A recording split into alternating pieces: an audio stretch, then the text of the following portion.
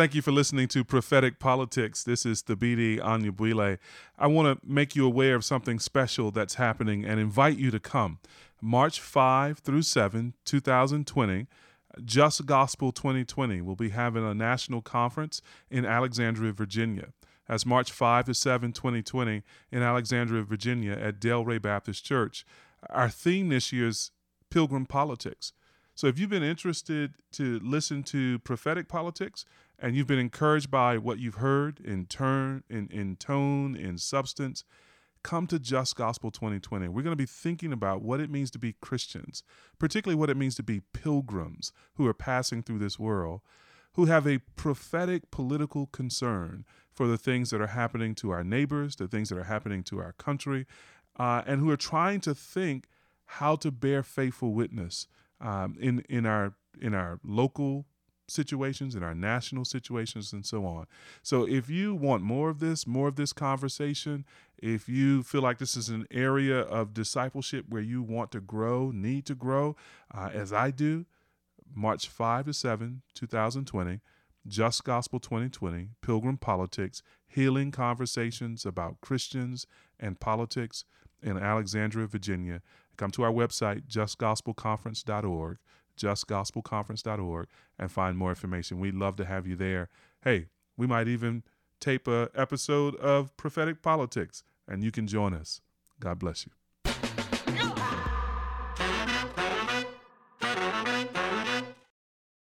This is the Prophetic Politics Podcast. I'm Nick Rodriguez. I'm Thabiti Anyabwile. And I'm Ben Brophy. Today we are going to talk about our criminal justice system. So it's interesting. One thing I was thinking about as I was prepping this is that, the Bible has lots to say about crime and punishment. We're going to get into that. And at the same time, I think in modern America, you can't really talk about the issue without talking about issues of race and equity and class. They're almost inseparable. You could, I'm sure you could say that in lots of countries. I think you can particularly say it in this country. So, Nick, what does criminal justice look like today in the U.S.? So I will start with the basics. So we said last season we were noting that the state is the only entity with a monopoly on the use of force and violence. Well, by the same token, the state is also the only entity that's able to deprive us of our liberty if you're in a sort of a well-functioning society. And this happens in the form of incarceration or imprisonment. And so throughout American history, this power has been open to misuse. And misuse would mean, imprisoning the wrong people, imprisoning people who are innocent, maybe imprisoning people because of a group they identified with. And then, of course, the other aspect of it would be once they're there, when you're part of, what some call the carceral state, not treating them well, like the conditions while being incarcerated not being good. And by the way, the balance there, of course, is it's not supposed to be a great experience, but there are certain sort of standards that have to be respected even when a person's in prison. And so that's often what the debate becomes. Interestingly, if you just to take a brief view of the history, most of the bad consequences we know about in sort of our history of incarceration can stem from good intentions or misguided intentions. So a couple of examples. In the Progressive Era, the idea of solitary confinement at first was hailed as this innovation in helping to sort of basically help mold, somebody's character better, like have almost monk-like, like have them be by themselves and not speak and just do work. Turns out that is incredibly psychologically damaging to do that to a person, but they didn't know it at the time. Often it takes on a sort of a racial valence. So our history with Native Americans in this country, there's a whole history here actually and in Canada of removing Native American youth from their homes and forcing them into boarding schools to quote unquote civilize them. Mm-hmm. That's a form of incarceration too, right? And it's family separation. Even the creation of our juvenile justice system, the idea of a separate system for juveniles, there's a seed of good intention there, right? That sort of says, well, let's these are younger people, we need to treat them differently. But of course, the result, sort of juvenile justice today, doesn't have a very good reputation. Often it means that you're disproportionately targeting youth of color. There's a lot of things that go wrong. So the key questions you have to ask in looking at this is you almost think of sort of the idea of criminal justice as a pipeline, and there are sort of several institutions that come into play. So it starts with, how do you even end up in the system? You get arrested. There are police that do that. So what are the police doing, and how do they make arrests? Secondly, you go to court because you're accused of a crime, and the question is, are you guilty? And if you're guilty, you go to prison. So the question is, courts play a big role there. What do they do? What sort of help is provided to you if you're in a trial? Think about public defenders, what public prosecutors do. If you're found guilty, what does sentencing look like? The punishment that's given to you, that's judges and the laws that bind judges. And then, if all that happens and you are imprisoned, what are the conditions like in prison? That's what I was talking about earlier. How does that affect people? And this is something we'll get at when we talk about the sort of biblical basis. What is the purpose of imprisonment, of time spent in prison? We talk about punishment. We talk about rehabilitation. We talk about deterrence. We'll talk about all those things as we sort of get into this. And then, of course, finally, when a person is done, when they've, as the saying goes, paid their debt to society, when they're done serving their prison term or their sentence, what happens? How do they re-enter? How are they supported to re-enter? What obligation do we have to support a criminal to re-enter society? Those are sort of the big questions, right? And even as you hear me tick down that list, right, you can see that at each of those stages there is the potential for abuse. The opportunity actually to be God imaging in the justice you do at each of those stages, but also the opportunity for abuse. And right now, just to sort of run through the statistics that many of us will know, the record is not good. So in America today, we incarcerate more people than anyone else in the world. And not just that, we incarcerate more people per capita, so as a fraction of our population, than anybody else in the world. Prison, parole, and probation operations cost about $81 billion a year to American taxpayers. And police and court costs and bail bond fees and prison phone fees cost another $100 billion to the prisoners themselves, or the people that are going through the system, as it were. And that's to say nothing of the racial disparity. So that's just aggregate figures. But just to put the other kind of set of things in kind of perspective, right? White non-Hispanic whites are 64% of the U.S. population. This is as of 2010, so it's an older statistic, but it hasn't changed much. 64% of the population, 39% of the prison population. Hispanic, Latino folks, 16% of the U.S. population, 19% of the incarcerated population. And finally, black folks, 13% of the U.S. population, 40% of the incarcerated population. So, yeah, go ahead. I mean, that statistic is nuts. So I guess the question I would have is, like, do we really think that black people are committing crime at that much of a higher percentage? Like, the answer has to be no. Yeah, I don't. I mean, I think so. So the thing you're getting at there, Ben, is you can talk about disparities in whether people are arrested for crimes, yeah, whether they are then charged, whether they are then, and then how they are treated in court, what sort of deal they are offered, and then how they are sentenced. Right. All of those could lead to those sorts of disparities. So what I'm getting at is, like, is there any explanation for this massive disparity in percentage of prison population other than racial discrimination or oppression of minorities from the criminal justice system? I don't think there is. I don't think there is either. Yeah. That's all. I mean, Yeah, the stats are just stunning, right? Yeah. So I just wanted to spend like a second on that. Yeah. It's a good point. It's good to put it in historical context. So that 40%, African Americans making up 40% of the incarcerated population. That's down from almost 100%. So down if we count slavery as incarceration, Right. Yeah. the percentage of African Americans who actually have freedom, Right. Right. has gone up. So this little tongue in cheek. Yeah. Yep. So we're headed in the right direction. No, not at all. Not at all. Yeah. For sure. Okay, so last note here is you can go through a whole long history. I'm just going to give us recent history here on this issue. I think the thing that defines most of our lifespans and lifetimes is that in the late 20th century, you see a rise in crime. Like, the statistics are kind of unavoidable here. More crime, 70s, 80s, 90s.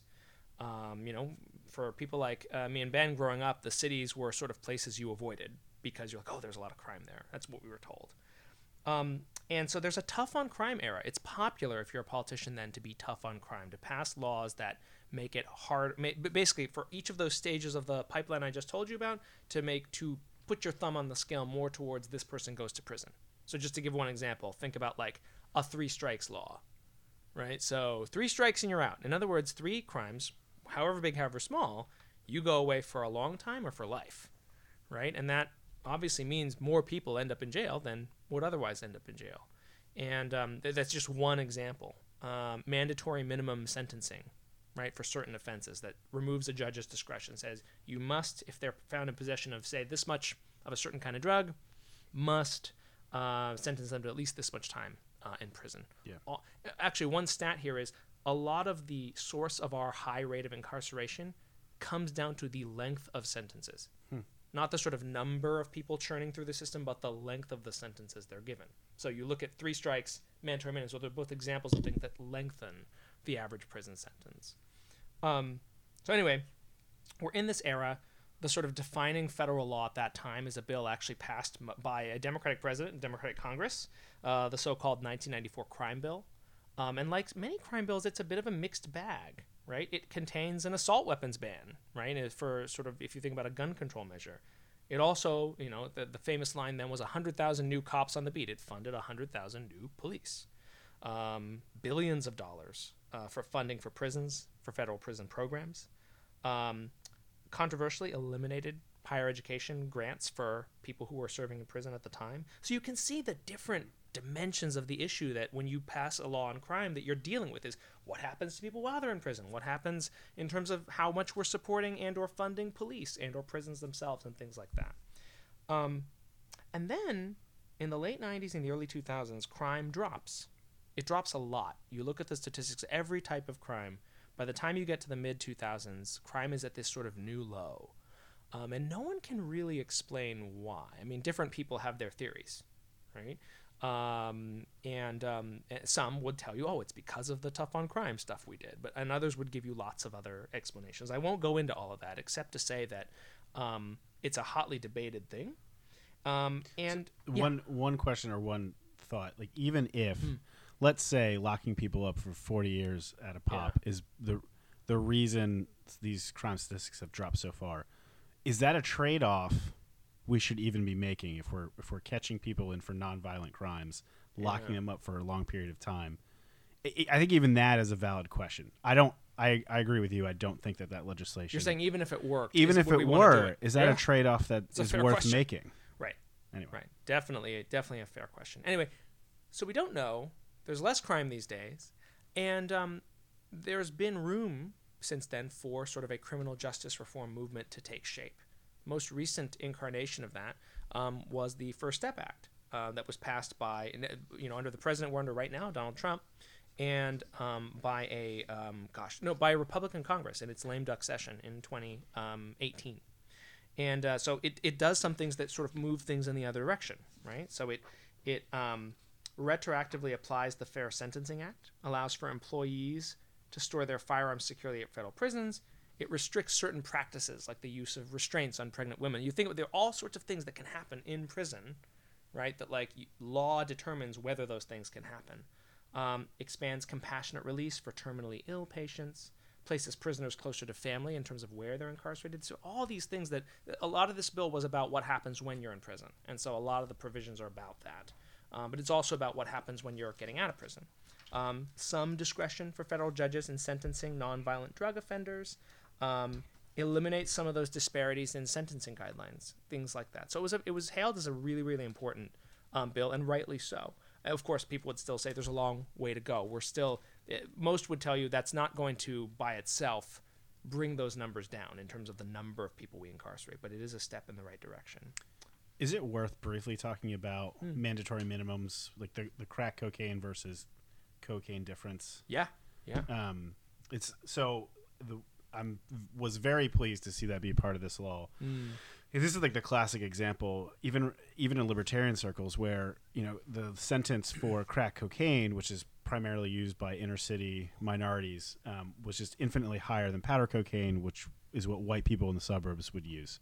Yep. And so you just use the law itself had disparate sentences for one group of users versus the other, which, to harken back to a previous episode we have, feels quite a bit like the sin of partiality in how you're going to apply that stuff. Functionally, other than the length of the high, as I understand it, there's no difference between crack cocaine and cocaine. So Right. the law itself was just aimed at a particular segment of the population. And that's why I was pleased to see it go. I think it's also a good example of how some of these laws just are aimed at minority communities in particular. And, you know, average voter says, let's be tough on crime. I'm glad that we're punishing these drug users without knowing the nuance of who is disproportionately bearing the burden of that law. Anyway. Yeah, I think that's spot on. And it's interesting how sort of tough on crime rhetoric, you're talking about the 80s, is laced together with super predator rhetoric and things of that sort, and how the crime bill being bipartisan and sort of led in 94 by President Clinton, it's a kind of issue that sometimes both sides of the aisle have exploited. I mean, so if you view the documentary 13th, it's interesting that when you come down to the section of the documentary on the crime bill, you get Charles Rangel right alongside some, conservative Republican types. Yeah. Sure. So, you got African-American Democrats who are seen as progressive, exploiting the same sort of tropes and images and rhetoric around let's approach crime in this punitive, retributive way that creates some of the injustices that we've been talking about here. Well, and just to say one thing, right? When crime is high, or when crime is perceived as a problem, the risk-averse thing to do as a politician is to just be tougher. I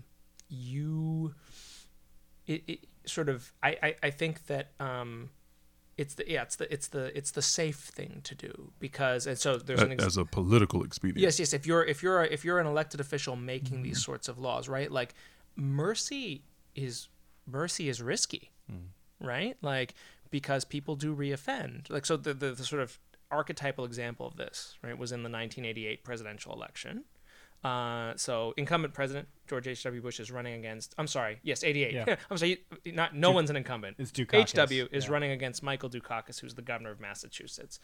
And there was a well-publicized case where an African-American inmate named Willie Horton was let out on a weekend release program. It was a program of rehabilitation or reentry, whatever you want to call it, that was happening in Massachusetts at the time. He was out for the weekend and he committed another crime. It was a violent crime that he committed. And so there was the famous so-called Willie Horton ad in which they said, in Michael Dukakis' state, they'll allow, the sort of weekend release of these violent criminals. And, I'm not going to tell you that lost him the election, but it wasn't good. It might have been the tank. Might have helped, right? And in that environment, right? So mercy costs. Deciding to have a law like this means stuff like that will happen sometimes. It's not like a guarantee, right? And so I will just say, we're lucky the politics are a little different now, but we're always one crime wave away from going back to that, I think. So No, I think that's right. Yeah. I think that's right. So Thabiti, let's get away from the sort of nuts and bolts of the policy here for a moment and turn to what the Bible has to say. I was anticipating, I think, plenty to say about crime and punishment. So how should we use the Bible to think about criminal justice? It's a good question, and we should use the Bible well. Unlike all those other subjects. Yeah, that's exactly right. And in fact, in one sense, kind of law and criminal justice is central to the sort of biblical worldview and outlook. From Genesis 9, verse 6, after the flood, or verse 5, God says to Noah, "And for your lifeblood I will require reckoning from every beast, I will require it, and from man, from his fellow man, I will require reckoning for the life of man." And many folks see in that sort of in seed form the sort of justification for government and the justification particularly of what we're calling criminal justice in government. So someone takes a life, government, his fellow man, takes a life in return. That, of course, gets kind of expounded, that basic idea gets expounded in Romans 13, where Paul talks about government bearing the sword, against wrongdoers. That's essentially criminal justice language. That's essentially criminal justice framing. Of course, the sort of central aspect of God's old covenant with his people Israel, central to that covenant is itself the law, which includes in it not only sort of prescription for moral behavior, but also often consequence, sort of criminal justice, if you will. So if someone kills a neighbor, then justice looks like this. If someone steals a neighbor's possessions, justice looks like this. So in some sense, the sort of constitution of Israel, the Old Covenant, the Mosaic Law, is a criminal justice system. And so this seems to be at the heart of how God has defined human society. It's been at the heart of how God related to his Old Covenant people, who themselves were meant to be a light to the Gentiles, right? Who were meant to be exemplary to the surrounding nations as they lived out covenant with God. None of that is overturned in the New Testament, right? Render to Caesar what is Caesar's. Give respect to whom respect is due, honor to whom honor is due, submit to governing authorities. That would be inclusive of the elements of a criminal justice system like the one we have in the United States: policing, courts, prisons, probation and parole.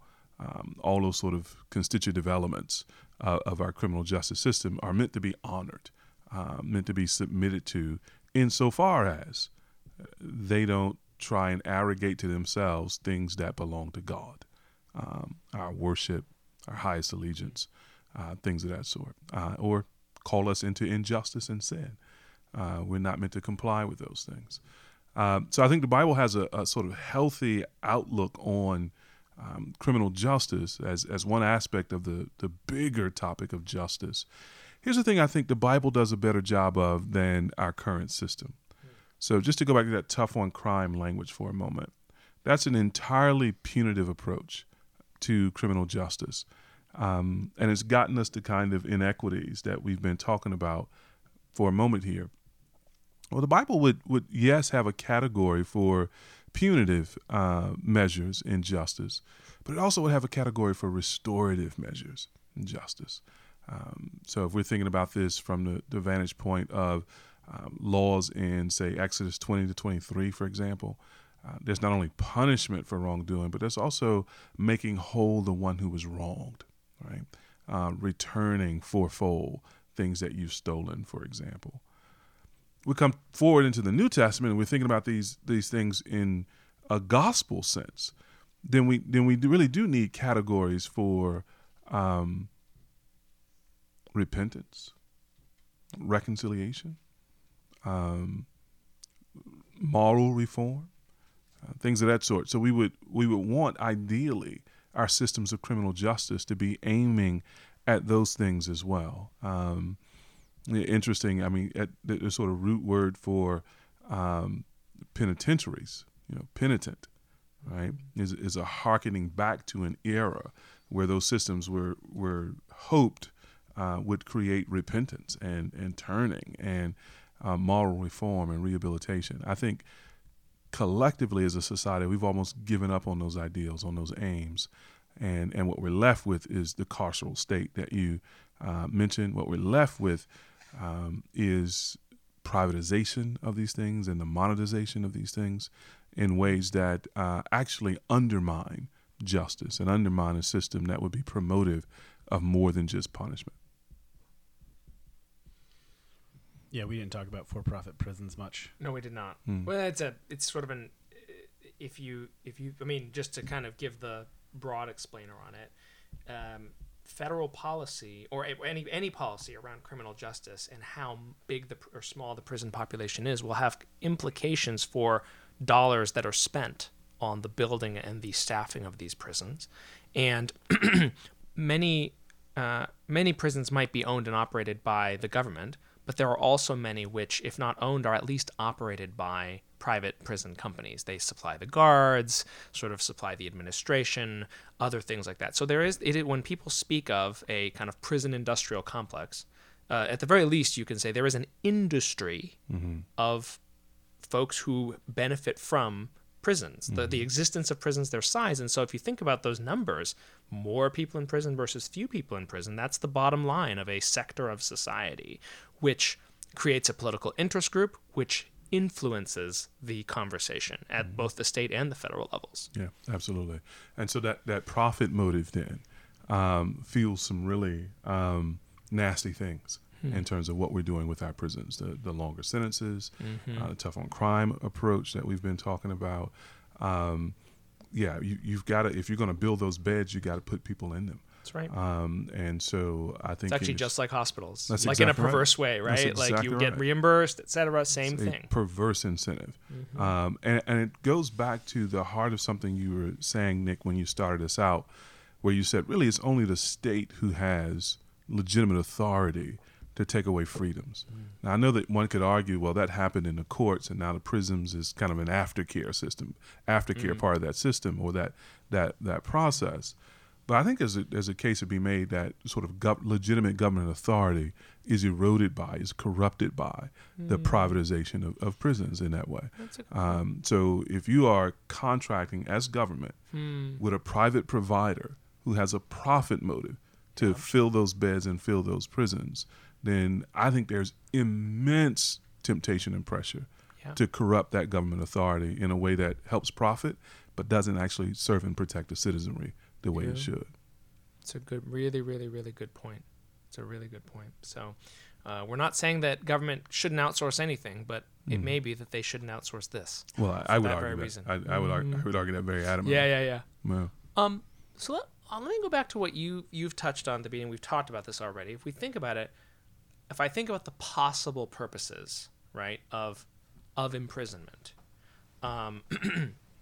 they would be punishment, as you say, restorative justice and rehabilitation, and then deterrence, which is to say either fewer crimes are committed because those people are in prison, or fewer crimes are committed because people see the threat of the punishment and therefore do not commit those crimes. Am I missing anything in terms of sort of possible reasons to put people in prison? Well, all of those are sort of outcomes. I think most of those are outcomes relative to the person imprisoned, most of them. Yep. I think there are probably a set of outcomes that have to do with persons who are not imprisoned, sort of meaning the broader society, right? So you've got safety, public safety, as a goal there. Sure. You've got the promotion of law-abiding, moral behavior, those kinds of things. So there's probably a constellation of things that are about what kind of society do we want or want to protect, as well as what are we doing with people that we incarcerate, and goals around those persons as well. Yep. Ben, anything you'd add to that? Nothing to that. I was going to take us a little afield of that. Yeah. So trying to put on my antagonist hat a little bit. So I guess how would we, because I think this is one of the... When did you take that hat off? The people in the podcast don't know that about me. We're going to pretend that I'm really nice and not contrarian. So I guess this is one of the issues where I think we almost completely agree, so I'm not going to fight for the sake of fighting. But I guess one of the things I've heard, or I think you hear in the discourse is, okay, the government has a legitimate right to restrain bad conduct, whether it be self-harm or harm of others. And so they're passing those laws. The responsibility on people is, through personal responsibility, not to break those laws, right? And so if they break the law, even if the sentence is draconian, isn't that their own fault? Why doesn't the government have a legitimate right to do that, to sentence them to however long the government sees fit to do that? So why does that press on us, or what pushback would you have for that? About the government's right to... Yeah, or like basically the personal responsibility argument, right? Like, so, okay, we see disparities in the broad sense of racial impact or impacts on minorities through our criminal justice system. And there's a simplistic pushback or argument that I've heard of like, well, if you don't want to go to jail, don't break the law. And so I'm trying to present that in the best framing I can, which is the government has legitimate ability to pass laws and sentences. Should have thought of that before you committed a crime. Yeah, do the crime, right. do the time. Exactly. Yeah. That kind of thinking. Well, I think those things are true as far as they go. I mean, so I don't know that I would push back on those principles, that there's just desserts, that there's consequence, that folks are moral actors who should think before they act and things of that sort. So I don't want to push against those things. But alongside those things are several other principles that are no less important, in fact, are enshrined in our laws. For example, we should not have cruel and unusual punishments, right? Just read a story the other day of a man who served 38 years in a life sentence for stealing $9. $9. That's cruel and unusual punishment. Now, there are probably some other petty things or minor crimes that he's committed, but 38 years for $9 is cruel and unusual punishment. The other thing that I think is clear in our laws now, we had to fight very hard for, are principles and laws around not discriminating. So there should be equal weights and measures. So to go back to the example of crack cocaine versus powder cocaine. So yes, perhaps that person should serve time, but they shouldn't serve it at 18-1. That's right. For someone who's done the same crime, right? And then I think the last thing I would say, we want to watch out for systemic injustices, systematic mistreatment of persons and groups. So, for example, what we know from research is that marijuana use, for example, among African Americans and whites are essentially the same as a percentage of population. It's just dead on the same. But the rate of arrest, search, prosecution, are massively higher where African Americans are concerned compared to white Americans. So those kinds of things go a long way in explaining the sort of crime rates and go a long way in explaining the disparity in sentencing and sentence length. And those kinds of things are not fixed. They are not fixed by that sort of individual responsibility argument, right? Yeah, that's exactly what I was driving at. And then two, and something else we haven't talked about is there is a vast difference between the rich and the poor and how the criminal justice works for them. Right? Amen. The way that it's structured between lawyer fees and everything else, there just is a massive, overwhelming advantage to having wealth, even moderate wealth. And if you don't have it, the criminal justice system does not work for you. Public defenders are incentivized to get those cases through as quickly as possible because there are so many of them. And if they all went to trial, nothing would move for years. So the system is incentivized to get this done as quickly as possible. And that's why you have things like stacking charges 9 high for one offense. That's why you have people pleading more often than not, which gets them a record, which then you hit 3 strike laws. It becomes a mountain from which you can never get out from under. Oh my goodness! And so one resource, and the 3rd season of Serial, which I know she has a viewpoint, but it is really, really good at showing that the criminal justice system on a local level is not some computer that adjudicates fairly. It's a bunch of human beings who have incentives, and those incentives don't align necessarily with fairness and equity and justice. So that's right. I'd commend that to anybody who wants to see the dark side of how a local courthouse works. Yeah. Man, you bring to mind something that Brian Stevenson says, Equal Justice Institute says basically in this country, you are better off in the criminal justice system if you are guilty and rich than if you're poor and innocent, right? And that's because you can't afford adequate legal representation. That's because legal representation is professionalized in this society. So it's near impossible to represent yourself. Yeah. It's almost impossible to file the right paperwork, in various proceedings. And so we're just in a mess of a system that's stacked against regular people. Yeah. Black, white, whatever. If you find yourself in trouble in this country, and you're not a person of means, well, you're really in trouble. Yeah, that's you're true. really in trouble. Yeah, and I mean, the Bible does have something to say about unequal treatment of rich That's and right. poor. That's right. Yeah. That's right. So, and I'll go back to one other thing you said, Ben, in your argument, because like, you know, you could push that to say like, well, of course we all agree that do the crime, do the time. We're not arguing for like the purge here, right? Where like, you know, all laws go away for a little while, you can do whatever you want without consequence. I'll say a more Not a movie we commend. yeah, absolutely.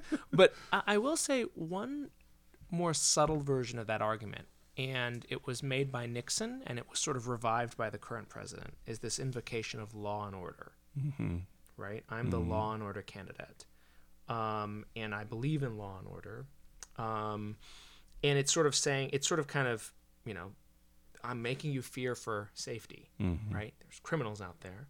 I will protect you from them. And if that's kind of the extent of your analysis, you'll very quickly arrive at just more punitive, get them off the streets. I don't care how they're treated at any stage of this process, right? Like, I think that if you're going to be singularly motivated by that idea of law and order, I think that's where that leads. So that's the other problem. Well, I just want to note, so remind me again, the First Step Act was signed by a Republican Congress and Senate. So, you know, Yeah, give them a little credit. Yeah, for sure. Well, and I guess what I'm saying is in terms of rhetoric, right? Like, it's how we speak about these things determines where public opinion is going to be on them. Yeah, and right? the other thing I would say is you can be in favor of law and order, and say the laws can change, should change, can be adjusted, right? Like, I can still be a fan of law and order, and at the same time say, you know what, these laws aren't quite fair, equitable, just, whatever word you want to use. Like, we can be, the two things can be true at the same time. No, and I'm in dictionary definition of the word, right? Yeah. Like, of course, we're all for law and order, Right? And like the TV show too. But You've been watching a lot of TV on your vacation, huh? No. I just mean Law and Order. There've been like a bazillion episodes made. I don't know anybody who takes as much vacation as Nick. Every other week, I'm on vacation. I'll get back to you. Can't be with you guys. That's right. And but I mean it when there's a particular kind of valence to it when it's used in a certain way, right? Like, so let me ask you all a question, just to kind of bring us home, which is, you think about those various parts of the system: police, courts, prisons, the laws that govern how people move through them. As Christians, what would be sort of on your wish list for things that would sort of give the best witness to reform any one or all of those institutions? Just, you know, there's some things for us to think about. What reforms would you want to make? Well, I'd want to end the school to prison pipeline. So I'd really want to have a national conversation about the interaction of school policy with truancy, arrest, resource officers, all those things, which very often lead to higher rates of expulsion, which leads to all this idle time, which often leads to interactions with police and arrest and things of that sort. So I'd actually want to begin a conversation around how we're doing schooling and how we're doing discipline in schools, and some adjustments that need to be made there. The other thing I'd want to see is I'd want to see a return of discretion to judges. So the sort of mandatory sentencing laws that were also a part of the 80s, 90s conversation took away a lot of discretion from judges who would be able to look at cases and make some human determination about what would be an appropriate sentence or response or treatment, as it were. I'd want to see that restored to a greater degree than I think is currently the case. I'd also want to see some reform around prosecutorial discretion and behavior. So the most powerful person in the criminal justice system in the United States is that prosecutor. For sure. You know, they get to decide what charges they're going to press, what sentences they're going to push for, and so on. And that's a position in our criminal justice system that has like almost zero accountability, right? And so I think much attention needs to be brought to prosecutors and prosecutorial conduct. I'd love to see work happen around that, reform happen around that. Yeah, you always ask this question, and when it comes to policy nitty-gritty, I never have a good idea. I think, broadly speaking, I think we'd all agree with this. I want to see an end in the disparities between, who we see locked up. I want to see an end in the disparity between, rich and poor. So those are my broad goals. I wonder, is broken windows policing the way to go? Yeah. Do we want to return to a more? I know we do tend to idealize the past, but there is this image of the policeman who knows the people he's policing, who walks through the neighborhood, who has relationships. Maybe we're looking back on that with rose-colored glasses. Maybe not. But I will say that the idea of broken windows and just, the Eric Garner case, this guy, as soon as he decided to arrest this guy, police policy is you must arrest him. He's resisted. Now you have to go. And then Garner ends up losing his life. And so you look at something like that, and it's like, why are you bothering this guy for selling loose cigarettes? Like, give the cop. Don't push the cop to being like, I need to bust every crime, no matter how minor. Just to zoom out and explain, right? Yeah, so broken windows policing is the theory that by jumping on top of and stopping all the minor crimes, such as broken windows or graffiti, that sort of thing, you will stop the major crimes from happening. It's a New York City thing. Under Rudy Giuliani. Loved it. Yeah.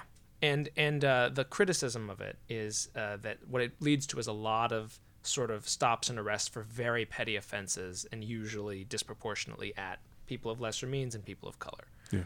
And I think the alternative you're describing is community policing. Yeah.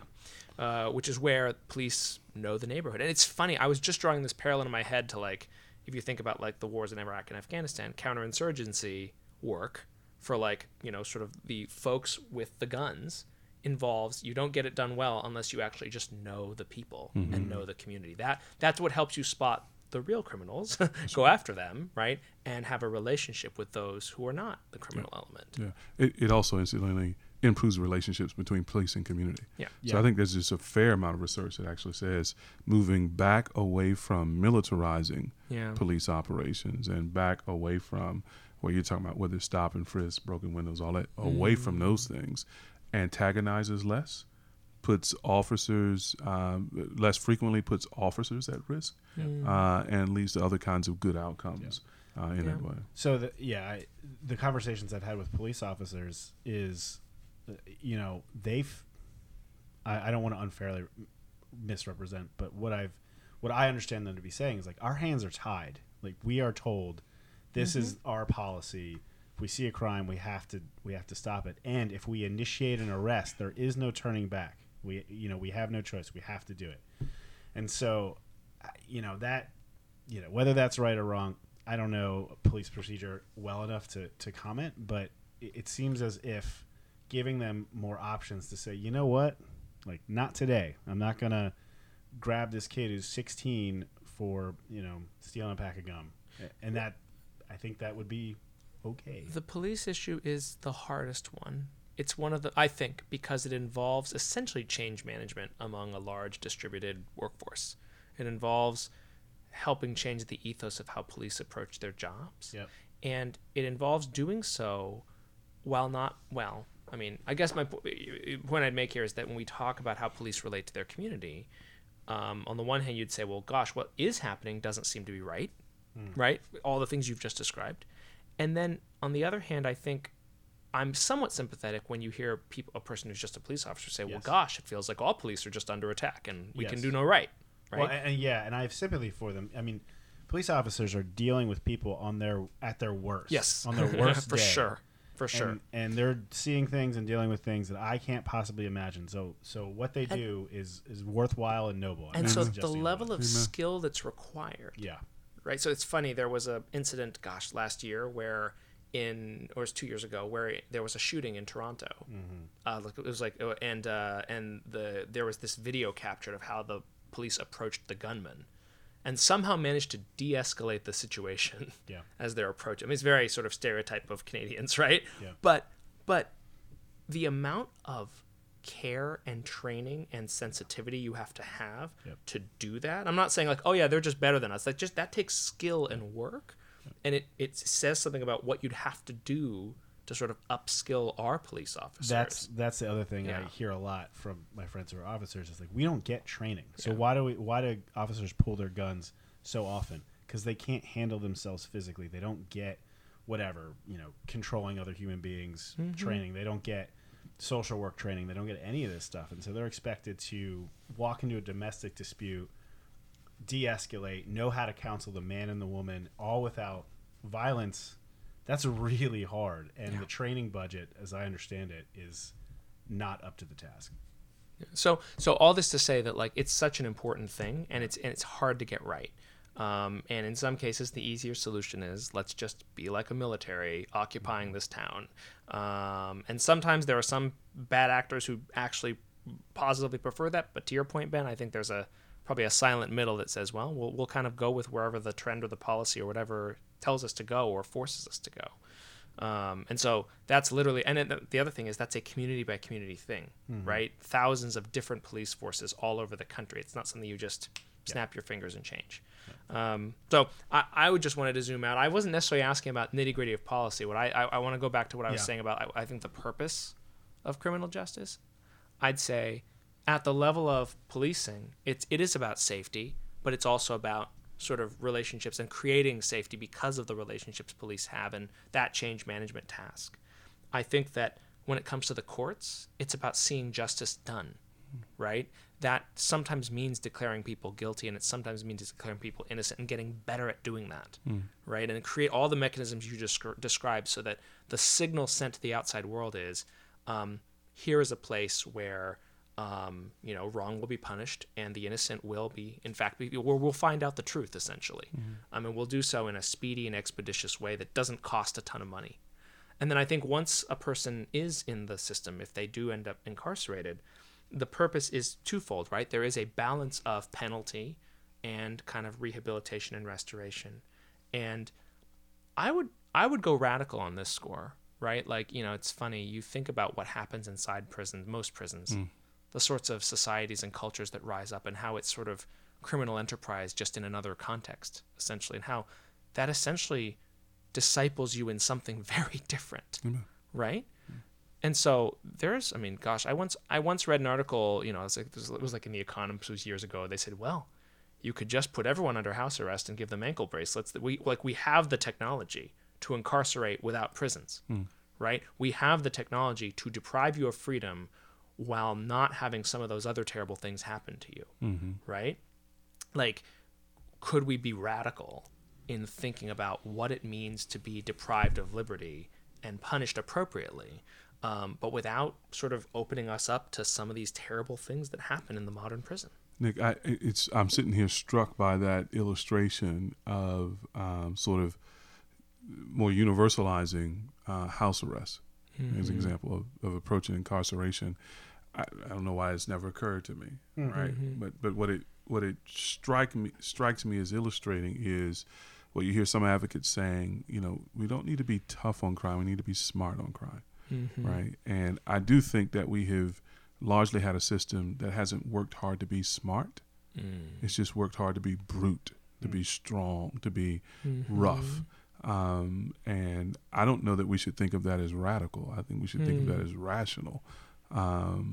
In a humane way, a more humane way of dealing with crime and dealing with, in some cases, quite inhumane situations. It won't work for everything, but for a great number of things, I think it'd be hugely helpful. Because there is something a little absurd about the idea of the best thing we've thought of to do with all of our most guilty people who are criminals is to put them together. all together.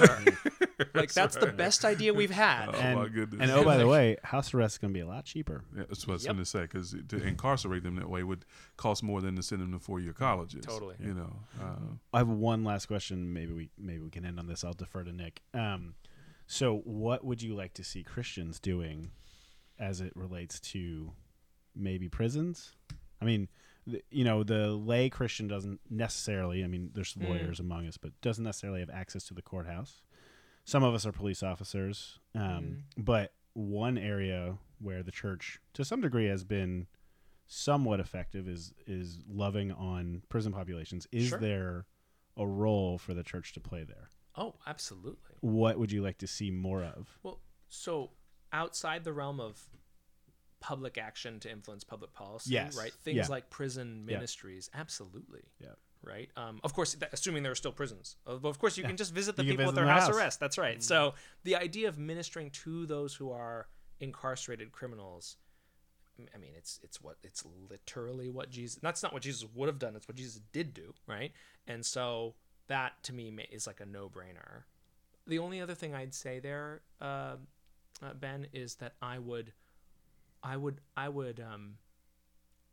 think the greatest contribution the church and or Christians can make to the public conversation is to be staunch in talking about restoration, reconciliation, rehabilitation, right? Like right now, like restorative justice is like a woke term of the left. Why is that? Right. Like why is it not something that sort of conservative, Bible-believing evangelical Christians are like pounding the table for every day when we talk about the purpose of incarceration? That would be my challenge to sort of Christians and the church everywhere. Amen. Be a preacher for a moment. Yeah. I think Christians and churches should take postures and actions with regard to advocacy, assistance, acceptance, and adoption. We should advocate for better policy than we have and better programs and practices than we have.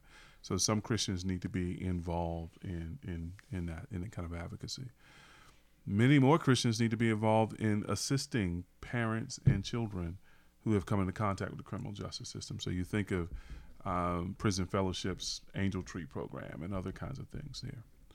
Where I think churches really need to grow is in the acceptance of persons who are returning from incarceration back into the community and into the church. Right, we've got these folks both in our policy in terms of the number of laws they still have to deal with that take away freedoms, but also in terms of our cultures and our churches, we've got these folks still bearing the burden of their incarceration.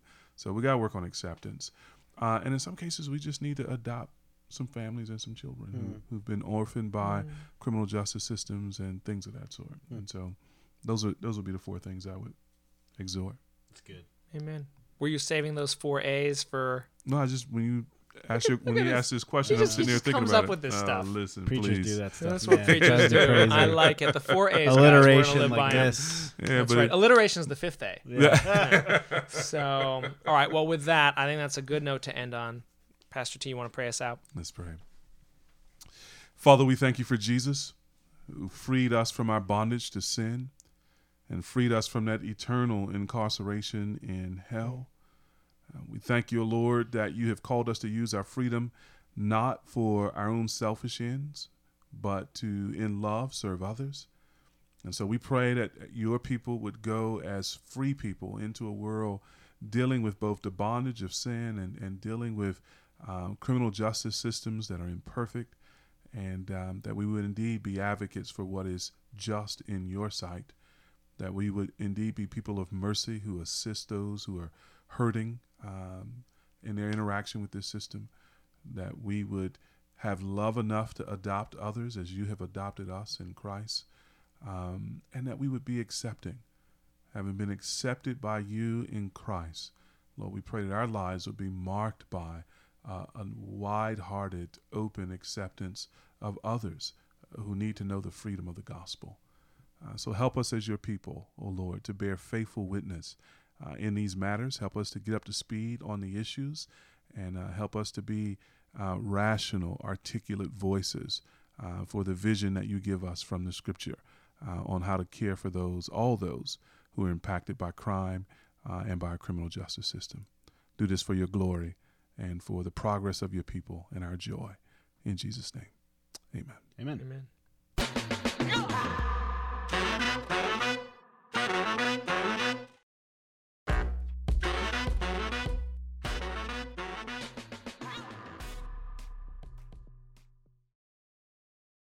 This episode was brought to you in part by Just These Guys. You know, a pastor and a psychologist team up to break down scripture and psychology, empowering you to transform by the renewing of your mind. Listen today at justtheseguys.podbean.com or wherever you get your podcasts. Just these guys, you know?